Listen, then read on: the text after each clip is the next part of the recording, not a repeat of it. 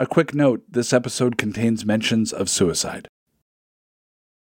Limber up your fingers and fire up your vulnerability. We're going writin'. It's Depresh Mode. I'm John Moe. I'm glad you're here.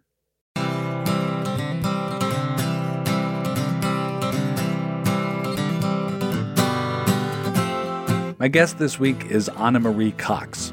She's a writer, founded the politics blog Wonkette. She's been an interviewer for the New York Times Magazine, a correspondent for MTV News, a podcaster. She's at work now on a memoir. Recently, Anna has become a writing instructor as well, running a series of writing classes called Third Story Workshop. She'll explain what the term third story refers to in a minute here. Stay tuned. The classes are built around identifying the story you have to tell about yourself and getting those stories written. For publication, maybe, but maybe just so you have it.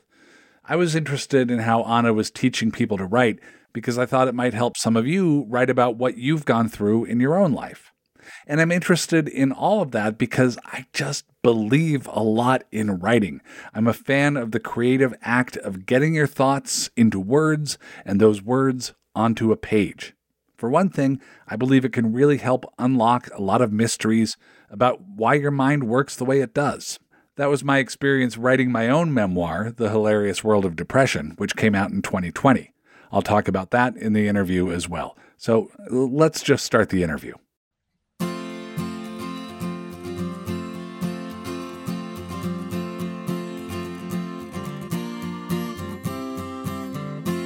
Anna Marie Cox, welcome back to Depresh Mode. It is really good to be here. Tell me about, I was going to say tell me about the writing you've been doing, but tell me about the teaching of writing that you've been doing. I have a writing workshop that I do, and it is focused on recovery from anything. I had been teaching a workshop for specifically recovery from addiction for a while. It's with a friend of mine, Jake Klisevich. We started doing a workshop at a treatment center that was designed to just help people through, what it is that we go through. The long climb to sobriety and maintaining thereof. And of course, that's important because part of what we do in 12-step rooms is tell our story. That is actually part of the program. And the genesis of the workshop was that I was living in Twin Cities. I'd kind of dropped a little bit out of my main career, let's say. And Jake also he had been living in New York, working in publishing. And we were kind of each other's media buddy, where we would continue to gossip about Acela corridor stuff and talk shop. And we were having coffee once, and we were talking about how amazing it is if you go to an AA meeting, everyone's an amazing storyteller. 9 times out of 10, someone tells their story, and it's great. I've never been to an AA meeting, but I have seen so many of them in movies and television, and I'm sure that's why. And probably not the most realistic, but it's such a clear format for that kind of storytelling. See, that's it. It's because, as you know, sort of in the wild, when people decide they want to write their story, it often isn't great. I believe we're all natural storytellers and that we get that kind of beat out of us. But the rooms of the 12 steps, we have a specific thing that we do, what it was like, what happened, and what it's like today. If you think about it, that's the story. That is you are story. That is the you are story. That is the story of everything. Almost every plot in anything can be boiled down to that. How it was, what happened, how is it now? Yeah, that's right. In AA, the specific instruction is what I'm like today. So we realized we could actually just draw that out and teach it to people, get them to understand that that's how you should approach your memoir too. And that those are the building blocks of a memoir, what it was like, what happened, what I'm like today. And we started doing that 7 years ago. And then pandemic happened. I moved, and it turns out freelance writing is doesn't keep me as busy as it once did. Really? Let's put it that way. Yeah, they're robots for it now. It turns out, yeah. And so my friend Chris Marshall, who actually owns a sober bar down here In Austin, Texas. in Austin, yeah, Sands Bar, and we were trying to like kind of brainstorm, like, what can I do that's not freelance writing? What would be a thing? Write a book, consult. What would that consult on? I don't know. That seems lucrative, but what would I do? Right. And he said, what do you have to offer the world? Like, what is the thing that you feel like is in your heart that you can offer? And I was like, well, there's this workshop that I used to do. And so he pointed out, and I agreed, everybody's recovering from something. That this doesn't have to be for people recovering from addiction. And I've been doing it for a few quarters now. I do them quarterly, 10 weeks, 4 times a year. And I had people come in with trauma, come in with assault narratives, a couple people coming with a diagnosis of something. And it's the most enriching experience of my professional life. Really? Yeah. How do you get started? I think a lot of people listening to this episode are going to think, oh, well, I had that thing happen and I want to talk about it. Do you approach it as a means of dealing with that thing and like, now I'll be healthier and now I'll get it out of the way. Now I'll get over it. Like So what's fascinating is that I kind of figured a lot of this out after I decided I wanted to teach it in a more formal way. I started doing research into why telling our stories works so well. And it does work. So that's the first thing I should say, is that there are multiple studies out there that show that some kind of journal writing, some kind of what they call in psychology, human behavior, it's sometimes called focused expressive writing. It helps people heal. And it was discovered accidentally. The researcher was doing some kind of research, I believe it was on actually sexual assault. And part of that was to ask students, it was a college setting, as a lot of psychological studies are, to just write about, one of the things that they did was just write about what happened. And that was just to gather information. It wasn't the writing wasn't the point. But they found in follow-up studies that the students that had done the writing seemed to have gotten a little further in their healing, reported less depressive symptoms, reported less anxiety symptoms. So that was the beginning of the study of focused expressive writing, I think about 20 years ago. Since then, it's been looked at in a variety of ways, a variety of contexts, and among other things, it's been shown to help people process job loss and to find a job quicker, maybe. All these studies are, as with a lot of behavioral studies, small sample size, right? Take it with a grain of salt. There have been multiple studies on physical healing, cancer patients, breast cancer. From writing about it? Yeah. Wow, okay. There's one study that shows wound healing, not curing cancer. I'm going to be very clear, not treating the cancer, but sometimes the after effects. And also specifically, there was a study on the healing of like a biopsy, I think. Like wounds, physical healing. Wounds. Again, small sample sizes. Yep. And grab your salt shaker. You can put it to, it's not the writing, it's the relaxation, it's the meditative quality, whatever you want to say. But it does something. Writing about one's experience does something to the brain and the body that helps pull you to the other side of whatever it is you're going through. Or even if you've thought you've gotten to the other side, that's the amazing thing that I've seen. It restructures your story. The workshop is called Third Story. It's the story the world tells you, the story you tell yourself, and the story you tell the world. And the story you tell the world is the one we focus on. Because the first 2 stories are probably filled with lies. Why are they filled with lies? Well, there's a story the world tells you right? Yeah. Which often contains Ill-informed judgment. Ill-informed judgments of some kind, especially if you're a member of a class of people that's not in the center of things, let's say. Yep.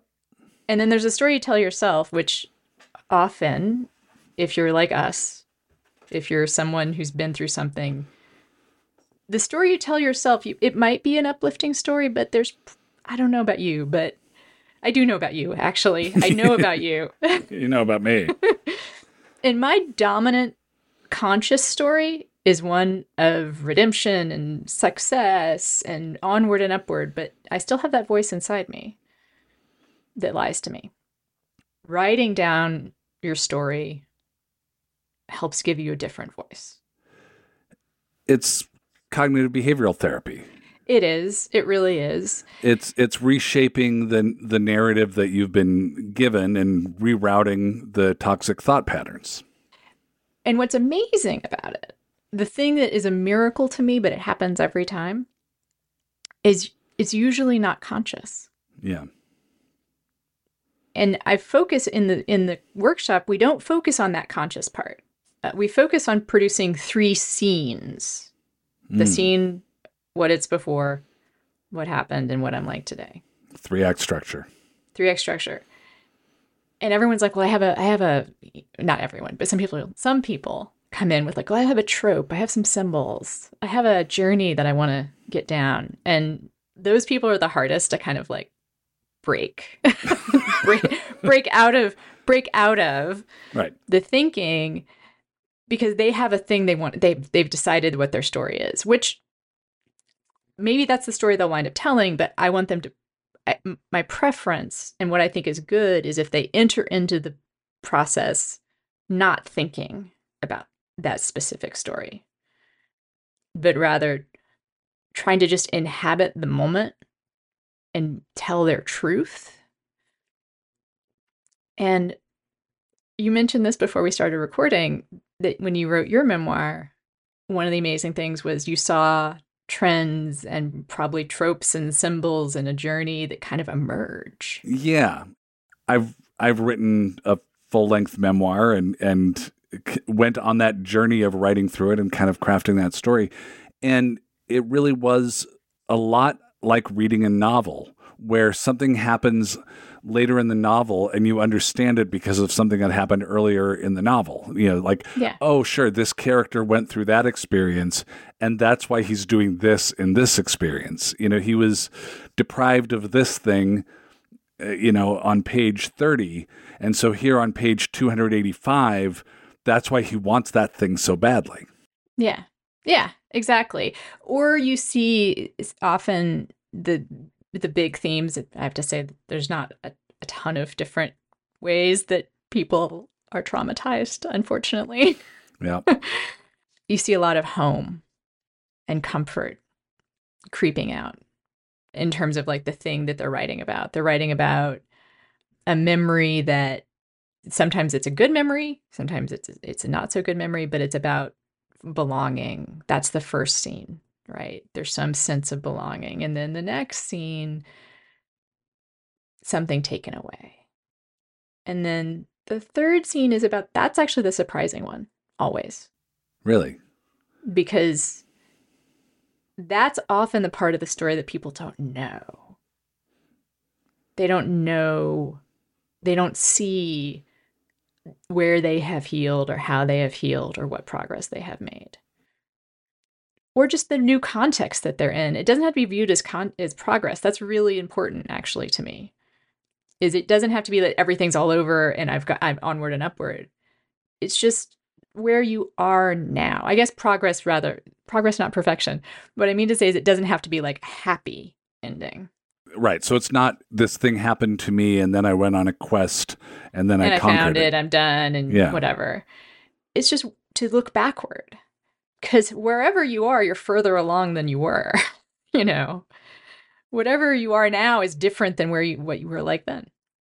How do you know when you're ready to take on writing that story? Like when I wrote my book, it dealt a lot with my brother's death by suicide.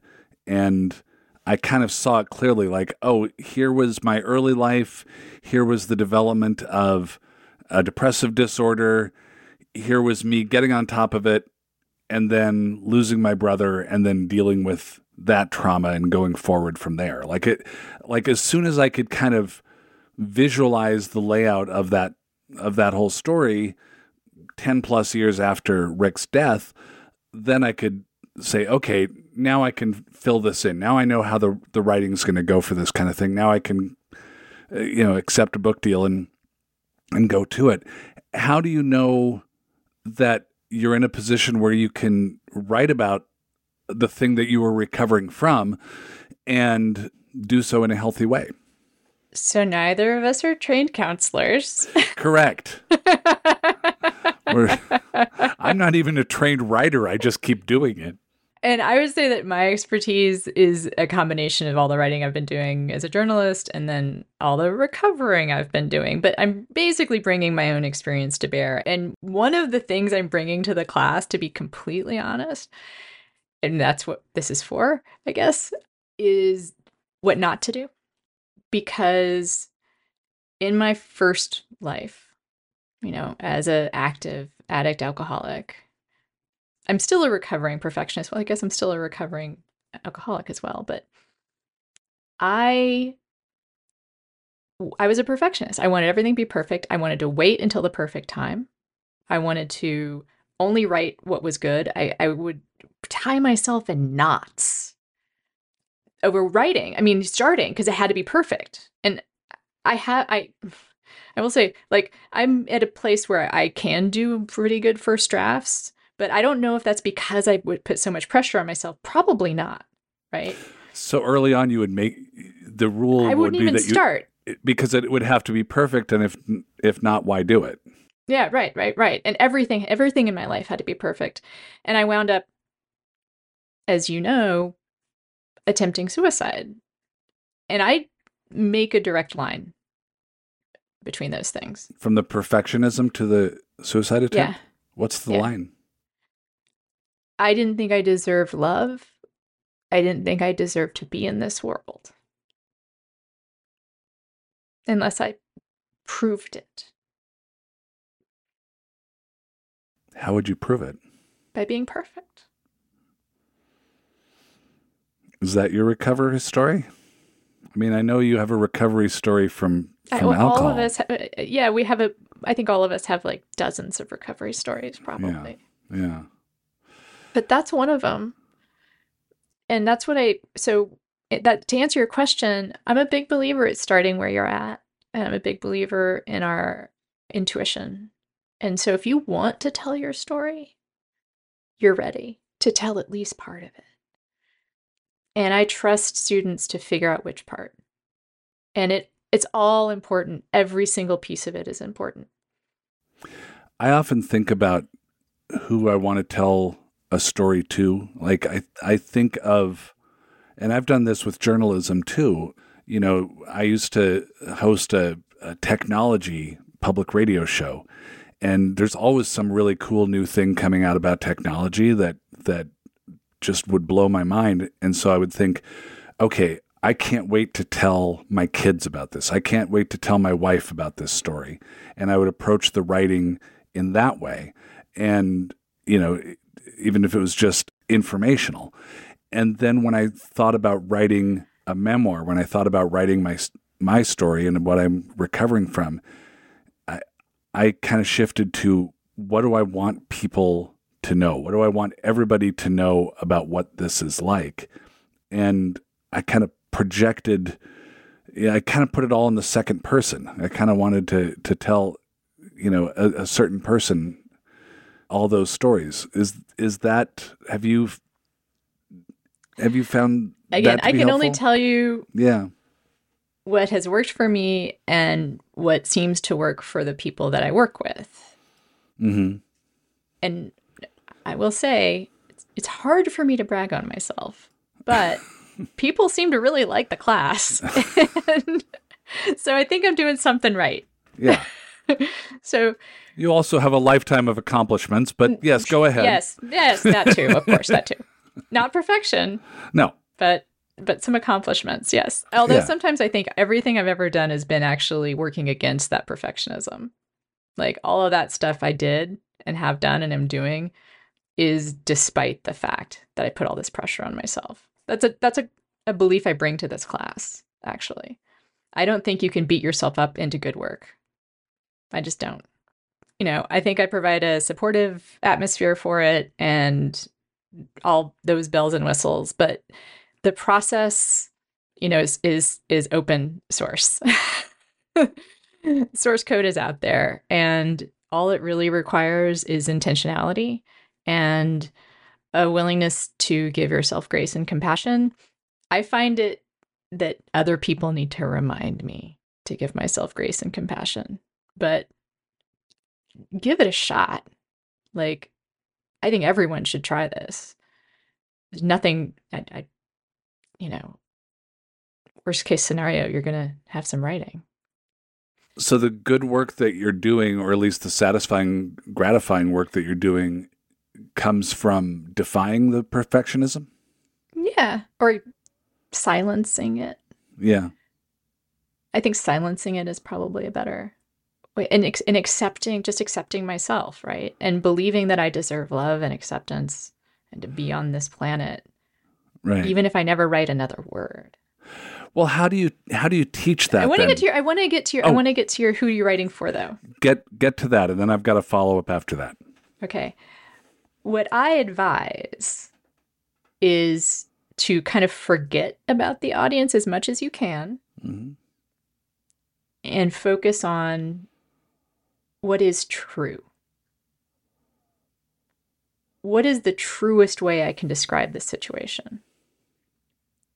How can I recreate it in my head? But there are tricks, and one of them is I tell people, I suggest, why don't you write a friend about the class you're taking? Describe the assignment rather than do it. And that can be a sneaky way in, Right. Clever. But what I really hope people do is make that moment alive for themselves in a way that you don't usually when you tell a story to someone. Like, you don't talk, unless you're probably naturally good or have thought about storytelling. We often don't. When I'm going to tell you the story, the last time I saw my mom, I'm not like, in the parking lot, it felt like the asphalt was melting. And the windows had condensation dripping like tears. And I felt my credit card was hot when I passed it to the guy in the motel. You don't say stuff like that, right? Like when you're just telling a friend. Right. Yeah. But if I ask you, what do you remember literally feeling in that moment? What were the sensations what did your hands touch in this important moment in your life? Can you remember how your clothes felt on your body? Can you remember what temperature it was? And those are things that you start there, and you start to remember lots of other stuff. So there is a little bit of who you're writing for, but ideally, I would like people to be, if nothing, maybe testimony. Testifying, yeah. Testifying in a court. Obviously, we don't want judgment here, but like, what is your witness account? What is your eyewitness account of that experience? And I think that can take some pressure off too. Because one thing I emphasize is don't worry about good writing, worry about getting the details right. And that will probably be good writing. More with Anna Marie Cox and me and words and writing in a moment.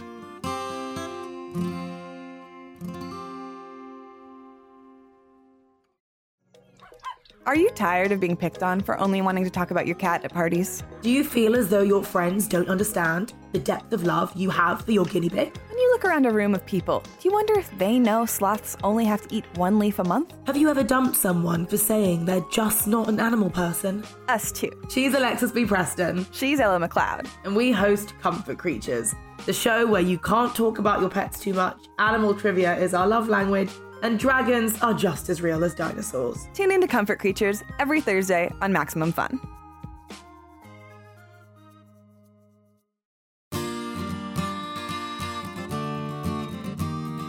back with Anna Marie Cox.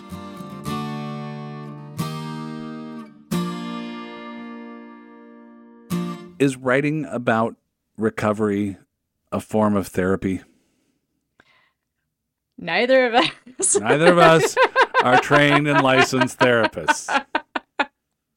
But is that a reason to undertake a project? I think it is, and like there is that? research that suggests that it is. Yeah. So I find it therapeutic. I also, for me, this recovering perfectionist, it almost has to be not about actually working on my memoir, right? Because that's pressure. That's perfection. That's a little place for perfectionism to creep in. So I take my own advice a lot of the time. You're writing a memoir yourself. Yeah, I'm writing a memoir myself. But it is what works. If I think about what happened and not, is this going to be good writing? Is this going to be true? Is this going to be, enough? Because a lot of, for me, I mean, it's a different podcast, but for me, a lot of the stuff that my therapist calls, complex PTSD, doesn't seem that bad. I've been telling myself, I've been saying for years. That's not abuse. It's not neglect. Are you kidding? Not that bad. Other people have so much worse. Pain is pain. And that is not a good way to even begin writing. Well, that's what I'm wondering too about, like, how. But if I just tell you what happened and I actually don't get caught up in judging it myself about whether or not it was worse or not as bad as someone else's trauma, if I just tell the story of what happened, trauma, no trauma, leave that aside, just what happened. Right. Don't worry about the labels. So then is there such a thing as being ready to write, or is there just such a thing as writing? I think there's just such a thing as writing, and I'm, as I said, big on trusting one's intuition about this stuff. Mm-hmm. If you feel like you're ready, there is sidebar to the we're not professionals and consult a professional. Yes. If you're unsure. Of course. Right? My experience in 12-step recovery has been that one of the things you do in 12 steps is, tell your story. And I've had people ask, well, part of my story is sexual assault. And I don't know, I'm always, no. Yeah. If you don't feel ready, you can get to it later in terms of your use and addiction and whatnot. How about you talk to your therapist or a professional about that, and we'll just do other stuff. There's lots of different stories to tell. Sure. You don't have to get it all in one go. And I have had people come to the class and think that they're going to write about, specifically, recently that happened. Mm-hmm. Someone who thought she was going to write about an incredibly intimate experience and found wasn't there. And so she wrote about something else. Something not quite so hot. Yeah. When I wrote my book, I wrote 2 books length of words. I wrote I ended up cutting half the book after I'd written the first draft because I thought, well, I might not get another chance to write a book. I better write about every significant thing that's happened to me. And then I went back and cut out half of it. I might, turn it into another lesser book later on. I'm not sure. The director's cut, the Mo cut. Yeah, exactly. The DVD extra that you'll have for that. But you don't regret doing all that stuff. And no. I do think that and that's the most important part of what I think that I'm doing with people is not getting them. I hope that they get to whatever point they want to with their story, whether it's showing it to other people or showing it to an editor or doing a podcast. Mm-hmm. But the main thing I hope is that they get a feel for how to tell a story like this, and that for whatever specific journey they wanted to describe, they get to the other side of that.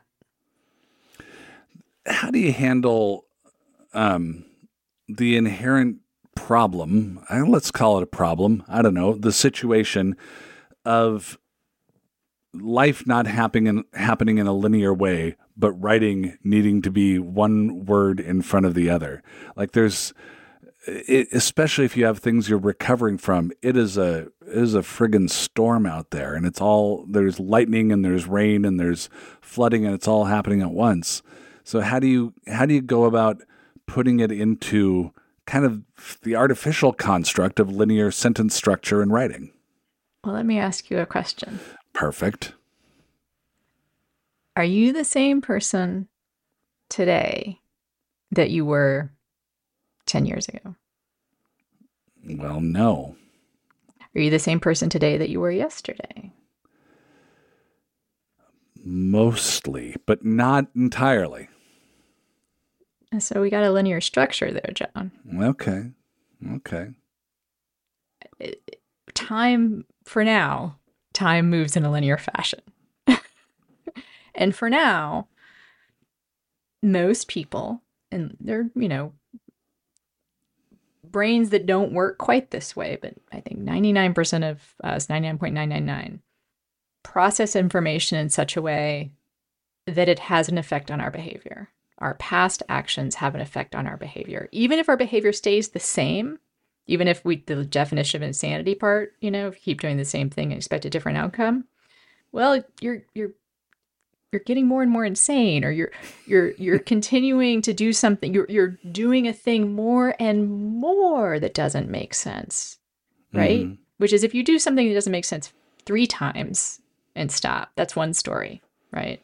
Right. If you do something that doesn't make sense 1,000 times, like say drink yourself into a stupor and don't stop, that's a different story. So I think it's all linear. It just depends. I think what you might be asking is how do we get comfortable with the fact that we don't necessarily end in a place of resolution. We don't necessarily end in a place that it's better than it was before. We don't necessarily end where we wanted to. But that last part, what I'm like today. Yeah. What it was like. What happened. What I'm like today. It's always going to be a little bit linear. Like you're going to have another story. But that's important to know about when you tell the first one. Because I think there is a desire to wrap it up neatly. But it's never fully neat. We never fully change into something else. There's always, I'm a recovering alcoholic, right? I'm sober today, and I can tell the story of how I got sober to today. Right. But that's where the story has to end for the moment. Mm-hmm. A short break, and then more with Anna Marie Cox.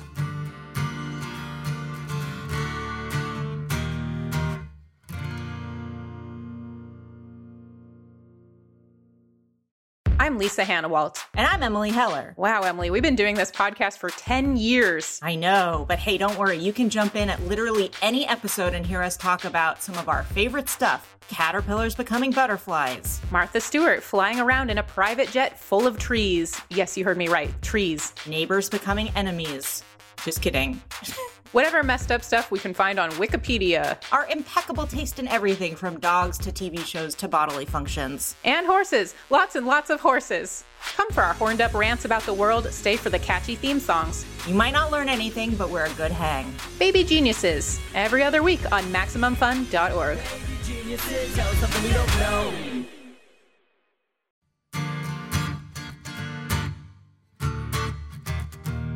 We're back with Anna Marie Cox. Does writing about events change the memory of those events?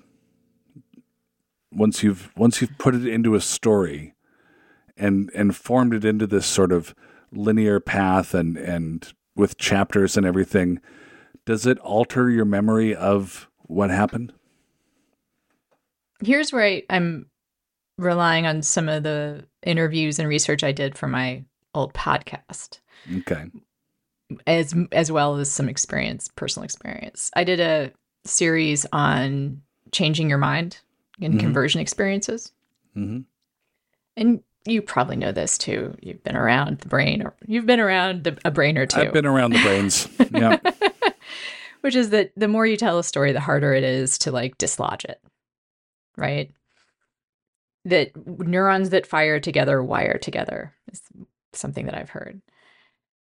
So it is a challenge to change a story, actually, because oftentimes it's not necessarily correct. Just because it's the story we've always told doesn't mean it's actually what happened, or that our perspective on it is the only perspective to have. The challenge is to somehow, I'm trying to think of the right metaphor. It's difficult, like to provide an alternate path. Okay. And I believe, this is the person who believes in intuition. Mm-hmm.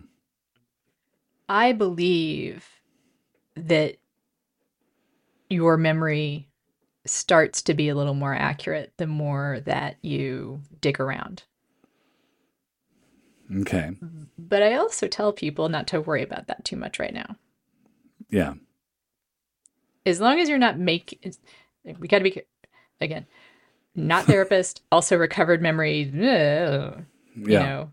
Right. But you remember more. And I'll ask you, was this your experience with a memoir? It's been my experience to, when I start writing about something, I'll be like, oh yeah, and that happened too.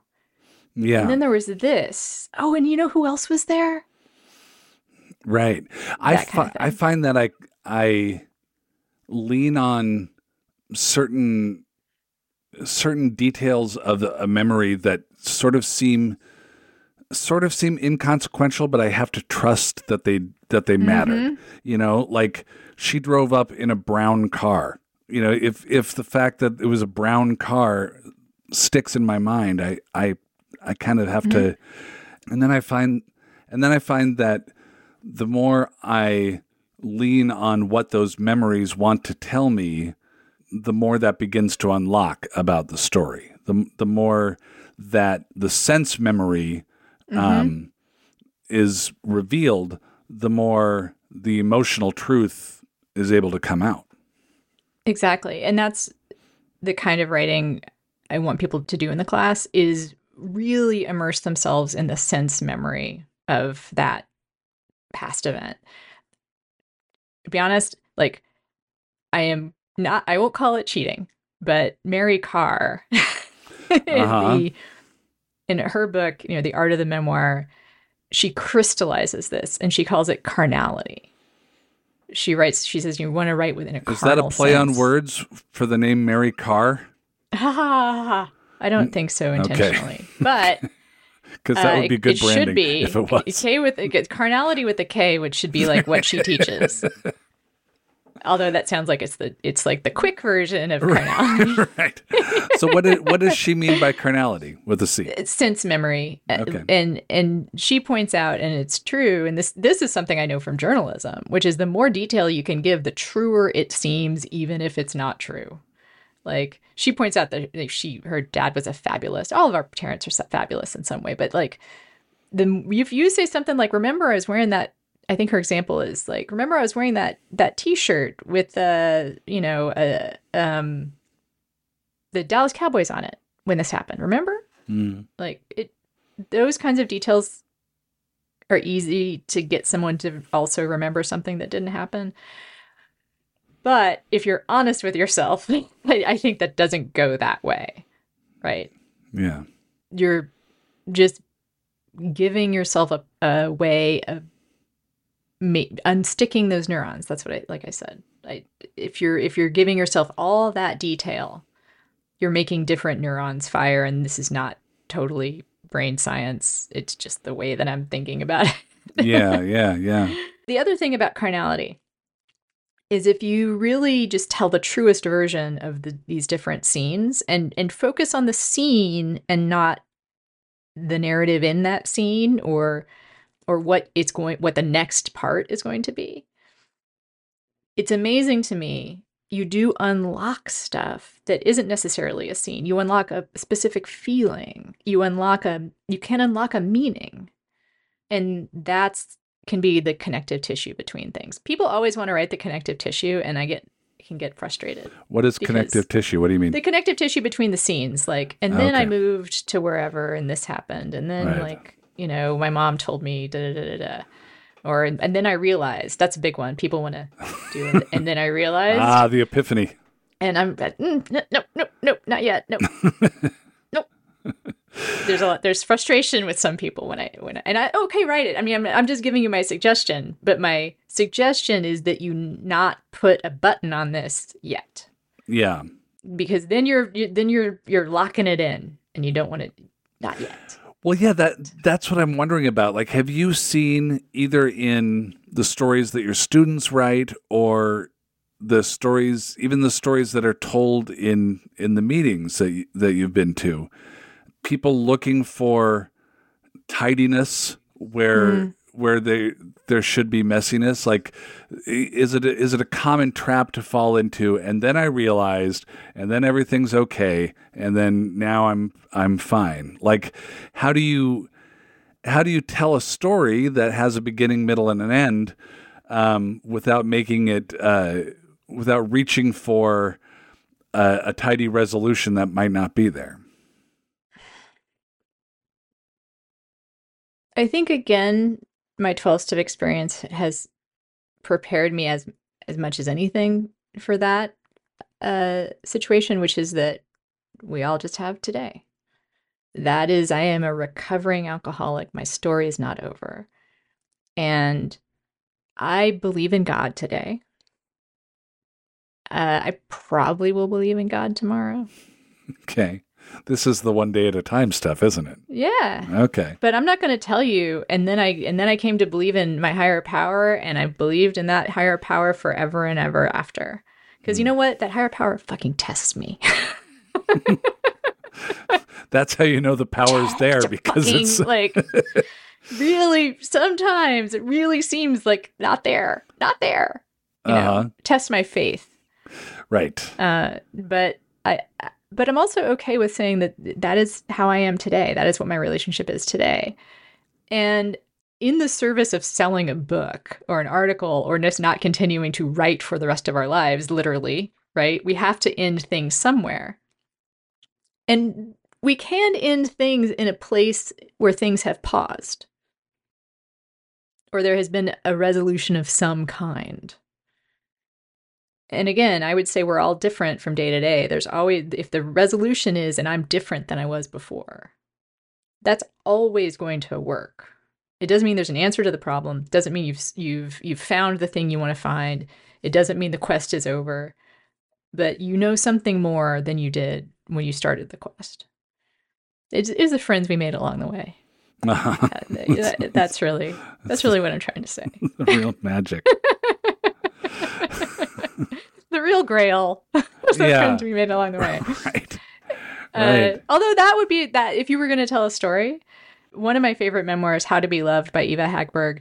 How to Be Loved is the title. And I mean, literally, her story is the friends she made along the way. And that sounds silly because it's such a cliche. But how many of us who have been damaged in some way know how to be loved? I'm still working on it, personally. What do you mean? To accept unconditional love from anyone. To believe that you're worthy of it. To love yourself. I'm still working on both of those things. Is that a theme that you see in a lot of recovery stories? Not as explicitly as in Eva's book. Okay. Which it just rocked my world. We weren't friends before I read it, but then I read it and I was like, well, I have to have her on my show. And then when she was on my show, I was like, and now we have to be friends. I don't do that a lot. No, but I've done that before too, where like I understand someone and I'll sometimes email them and say, we're friends now. Yeah, we're friends now. So she's a friend now, but I just found her book revelatory because it's hard for me to believe that people love me. Still. Better than I was before. A different person today than I was 10 years ago. But that doubt, where the perfectionism comes from, that doubt that love is truly unconditional, that I really can do, that I can not write, that I can not have a clean house, that I can have my hair a mess. I've gotten over that, clearly. And I will still be loved. It's tough. Yeah. That your hair doesn't have to be tidy, but you can still ask at the beginning of this interview. This isn't a video interview, right?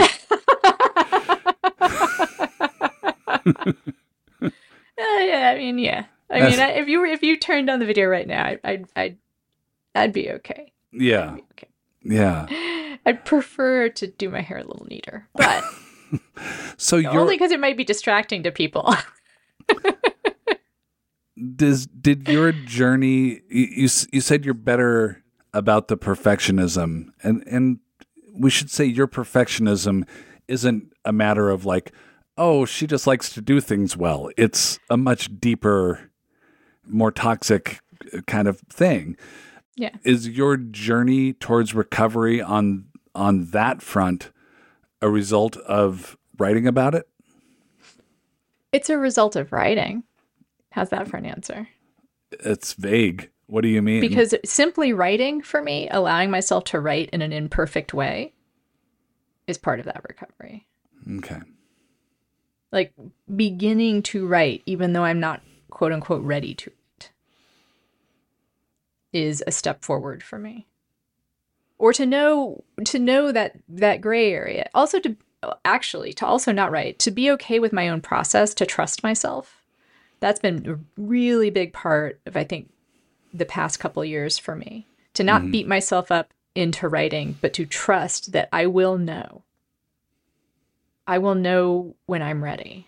Because our culture does not trust people, right? There is a big like rise and grind, even with writing. And I know some people that works that way. I get up every morning at 6 o'clock to write. I get up every morning at 6 o'clock to join a writing group. I don't always write. I sometimes write. If something else is like in my head, I might just take care of that first. Like clear the buffer. Uh-huh. How does your writing group work? It's a Zoom writing group. Oh, okay. Get on Zoom. And talk about what you've written? No, we don't talk. Oh, you like we literally just silently write. Oh. On Zoom. How many people? Used to be kind of big. It's now like 4 or 5. Okay. It's just a split screen of people writing. I know it sounded weird, but it's good. I've been doing it since November. Started for NaNoWriMo and then has just continued. And National Novel I did not Writing finish. Month. Yeah, I did not finish a novel. Okay. But it's the process. It's the practice. And I believe that's what is important about that idea of doing, when people talk about doing it every day. For me, as the recovering perfectionist, it can't be writing my book. Yeah. It has to be making the space available with the intention of writing. Like I guess I have a real also problem with the idea of procrastination. Like I think that is like an invention of capitalism. that we How well are you serving the people above you? Yes, right. Yes, exactly. Because humans just aren't always ready to do shit. Right. It's a human thing to sometimes not be ready, and to listen to yourself about what that not readiness is about. Is it about an idea coming to fruition, or is it about fear, which is what perfectionism is about? If I'm not writing because I'm scared, maybe don't listen to that voice. Yeah. Or listen to it. I mean, like, again, intuition. Like, is it the right kind of fear or the wrong kind of fear? Is it a fear that's like, this is making me, this is this will break me if I share it. Don't share it. Right. If it's a fear of like, I don't know if I'm going to write it in the right way. Yeah. Do you teach when to not write? Like, how do you know when? That one's the one people usually get on their own. Yeah, I was going to say. Not writing is usually people pick that up pretty quick. But do you ever, do you ever tell people you're not ready to write about that yet? Like, if it's so fresh, if it's just right out of the gate, do you ever say, you need to process? I never say don't. I mean, this is a program of suggestion. Even my workshop is a program of suggestion. And let's just pretend there's a little caption under this podcast, not professional therapist. Right. You know, I trust your intuition. Trust your intuition, but interrogate the intuition, right? Like the different kinds of fear. Mm-hmm.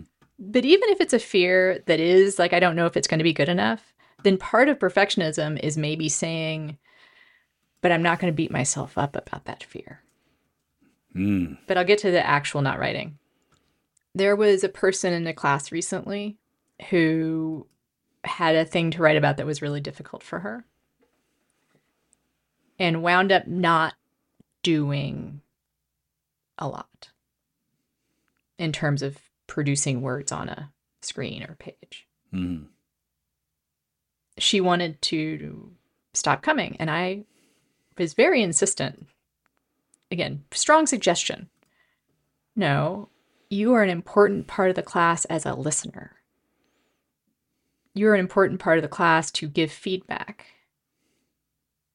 You also, I pointed out, are different than you were when you started. Mm. And I could tell her, like, her way she talked about herself had changed a little bit, right? In part because whenever she would come to class and say, well, I procrastinated, I'd be like, time out, no, foul. Right. Can't say procrastinated. I don't allow that word in here. Just weren't ready to write. Weren't ready to write. That's what, I'm honest to God. I stop people when they say they procrastinated or couldn't do something.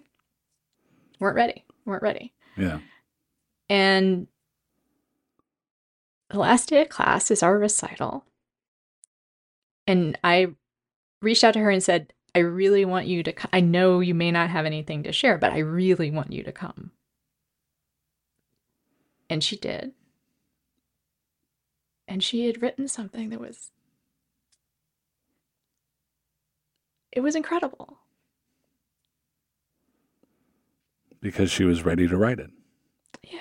And I mean, there's a resolution button on that story. Maybe nothing else will ever happen. Like, I don't know. It wasn't me. It was her, definitely. Yeah. But I don't know. I think trusting that it will come, and that's the other thing, as I tell people, you are a writer. You are a writer.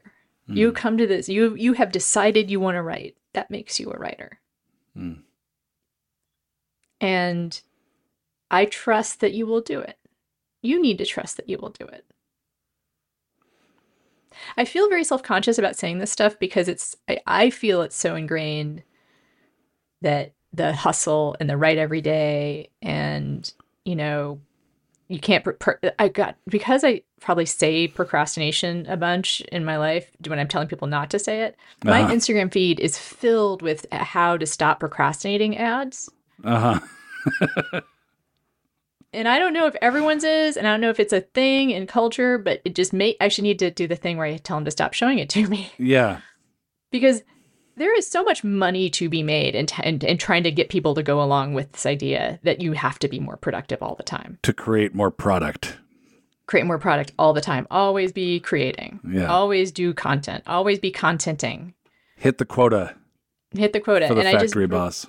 I just really believe that people are inherent creative storytellers, and that part of unblocking, and this has been true for me, this is my experience, is that I only could write my book proposal when I started to be able to forgive myself for not writing it 10 years ago.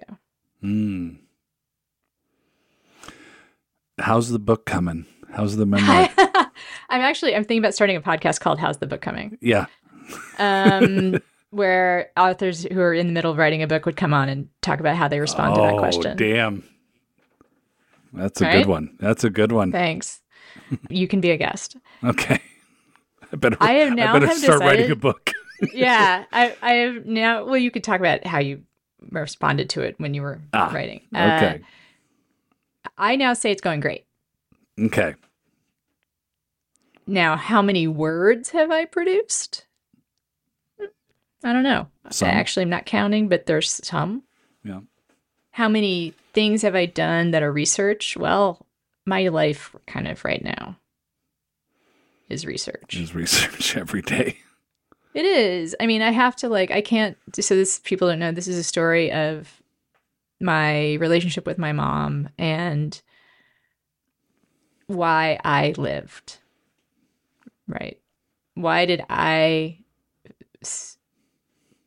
come to a place where I could stay sober, at least until today, and she drank herself to death. And that's required an incredible amount of introspection. Yes. And doing various kinds of therapy. And a lot of talking. Mm-hmm. And a lot of still healing, because I don't know if I'm still on the other side of stuff, you know? Mm. I had, as you know, as everybody had shitty last 3 years. Yeah. But I had a lot of stuff happen that put me in a place that was pretty dark. And the idea for the book came from my deciding I was going to live through it. And I still am living through it. At some point, I'll have to decide that I've gotten far enough I've gotten enough different than I was before. That it's a good story. The hero has gone on a journey. Yeah. The hero has gone on enough of a journey, because while you could write a story from today to tomorrow, that's not as good a story as from 10 years ago to today. Right. So at some point I'm going to have to decide it's a good enough that I've been on far enough journey. I've found out enough. That's good enough. And also not perfect. Yeah. They're good enough. Good enough. That's the other podcast. Good enough. Good enough. With Anna Marie Cox. For recovering perfectionists. Man. I imagine the production process on that. It would just be shitty. It would just be music coming out all over the place. And there'd be noise in the background. Right. The theme song would start 10 minutes after the end of the podcast. Good enough. Anna Marie Cox. Kind of love that idea. Thank you so much. Thanks for having me.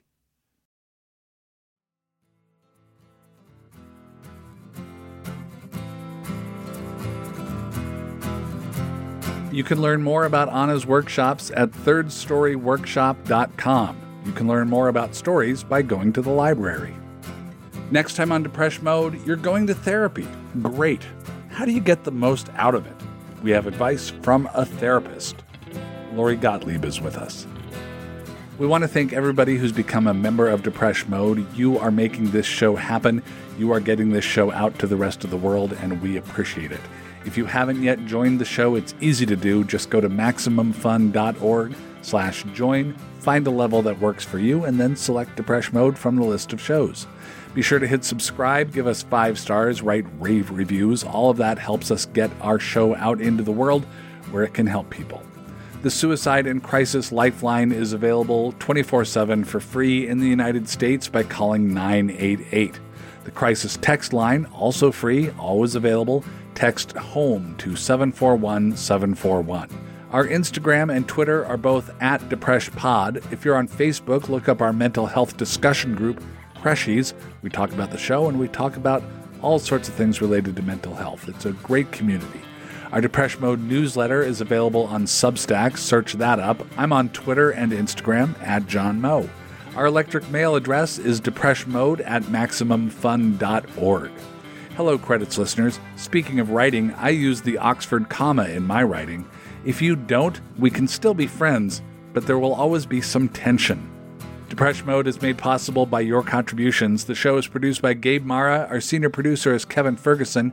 We get booking help from Mara Davis. Rhett Miller wrote and performed our theme song, Building Wings. I'm always falling off of cliffs now, building wings on the way down.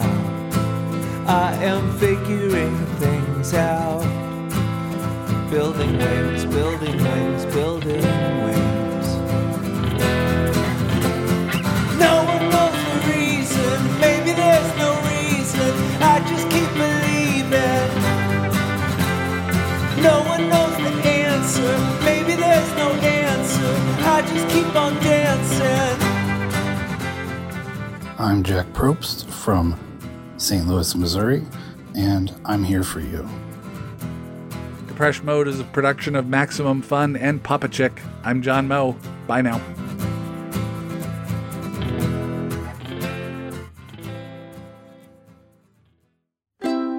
MaximumFun.org. Comedy and culture. Artist owned. Audience supported.